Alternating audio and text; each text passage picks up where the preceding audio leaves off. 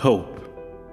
Four letters that enunciate possibility, that evoke in you gladness, a sense of euphoria, in time, coming soon, loading, as you would, buffering.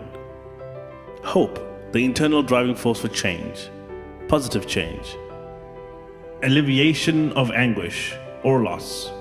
Hope, to believe in what is not seen, to yearn for what will be, to live in existence of tomorrow, to be present in the hours to come, to fathom the gratitude of lessons learned, dreams achieved, mission accomplished, morals exercised, and values conceived.